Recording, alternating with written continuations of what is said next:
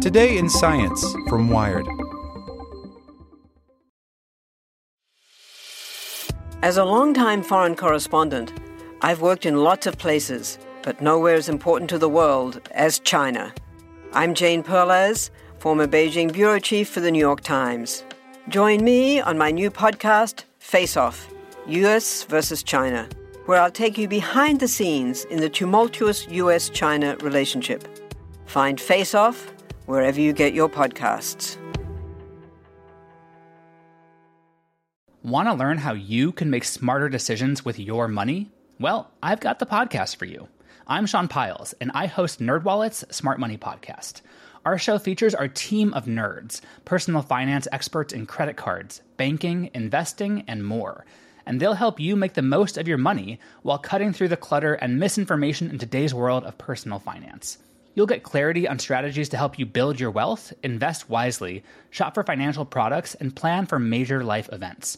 Listen to NerdWallet's Smart Money Podcast wherever you get your podcasts. Hey there, this is the spoken edition of Wired. Hey, I'm Wes Lacey with Wired, and this is what's worth knowing in science today. Take it from sex researcher Nicole Praz. Cobbling together an orgasm detector that works on both men and women ain't easy.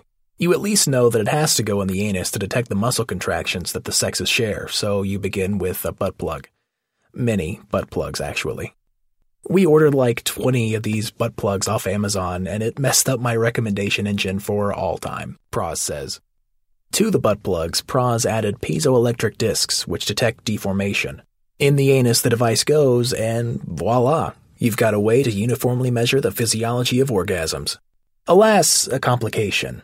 The device was made for sexual stimulation, so it was sloped both going in and coming out, Praz says, which meant if somebody was masturbating vigorously, it had a tendency to pop out. And it usually popped out at the worst possible time, when the contractions would start. Then, salvation.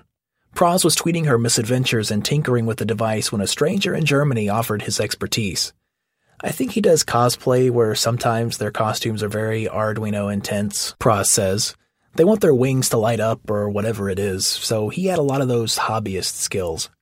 Most importantly, he was skilled in computer-aided design, so the two emailed and Skyped back and forth, iterating on details like the length of the device and the size of the head, until they landed on the anal pneumatic base for psychophysiology research, plans for which are now available on Thingiverse if you're inclined to 3D print one for yourself. You might be thinking a lot of things at this point, hopefully among them, why in 2019 did a sex researcher have to go to such lengths to detect the physiological signals of orgasms? Because this is America, my friend, where the only thing more difficult to research than illicit drugs is sex. Which is a shame, because with her invention, Praz can explore a range of questions beyond the physiology of the orgasm. This includes direct health problems like post-orgasmic illness syndrome, in which men are struck with headaches and fatigue following ejaculation. It might be due to some sort of autoimmune response to ejaculate, or it might have something to do with the number of contractions these men have, which the device can measure. We want to make sure there are no distinct qualitative differences between the climaxes of those patients and the control population, says Praz. We don't currently have a reason to believe that would be the case, but if there is, then that leads us down a very different path. Orgasms are also an avenue into researching other maladies. Praz's work was motivated by looking at pleasure responses in depressed people, for instance. When these folks find something that's pleasant, part of their brain comes online quickly to dampen that experience. It's like, oh, this puppy's very cute, and it's going to die someday, Praz says. Maybe then depressed people have a higher threshold for pleasure, and maybe studying orgasms is a way to better understand that. That is, if we got a pleasure that was intense enough, their brain would not be able to dampen it. They could eat brownies, or they could have an orgasm. We could say, look, they orgasmed. It wasn't going to get any better than that. There are, of course, plenty of positives about sex to study too. The benefits of sex education, how orgasms might help people sleep, basically everything awesome about sex. But in the U.S., that's not how sex is framed. The U.S. has a uniquely religious government, says Praz, and so these porn as a public health hazard bills have been passing state by state. Some have even cited Praz's previous work to back up claims of porn addiction. And that's exactly the opposite of what we found, but there was no way for me to register my objection because it had already passed Congress. They don't really care. To say that the U.S. government isn't sex-positive would be an understatement, and unfortunately that ethos applies to government funding of science. A general rule if you're applying to the National Institutes of Health for funding is you have to be resolving a health problem, says Peraz. And that puts us in a position of looking at positives in sexuality, but it's always in terms of, can this behavior result in HIV infection? What are the effects of sexual assault? And then there are the direct attacks on Peraz's work. I'm getting threatened with lawsuits almost weekly now, she says. It's a very unfriendly environment for doing anything related to sex that doesn't say, sex is bad, porn is bad, marital sex only. We seem to still be in the dark ages. But do you know who isn't so puritanical about sex? Our friends to the north.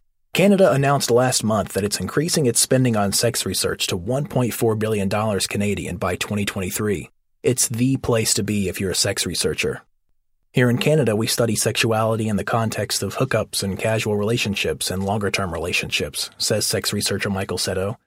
People are asking questions about using dating apps or hookup apps. People are getting funding for looking at sexual satisfaction in midlife and older life.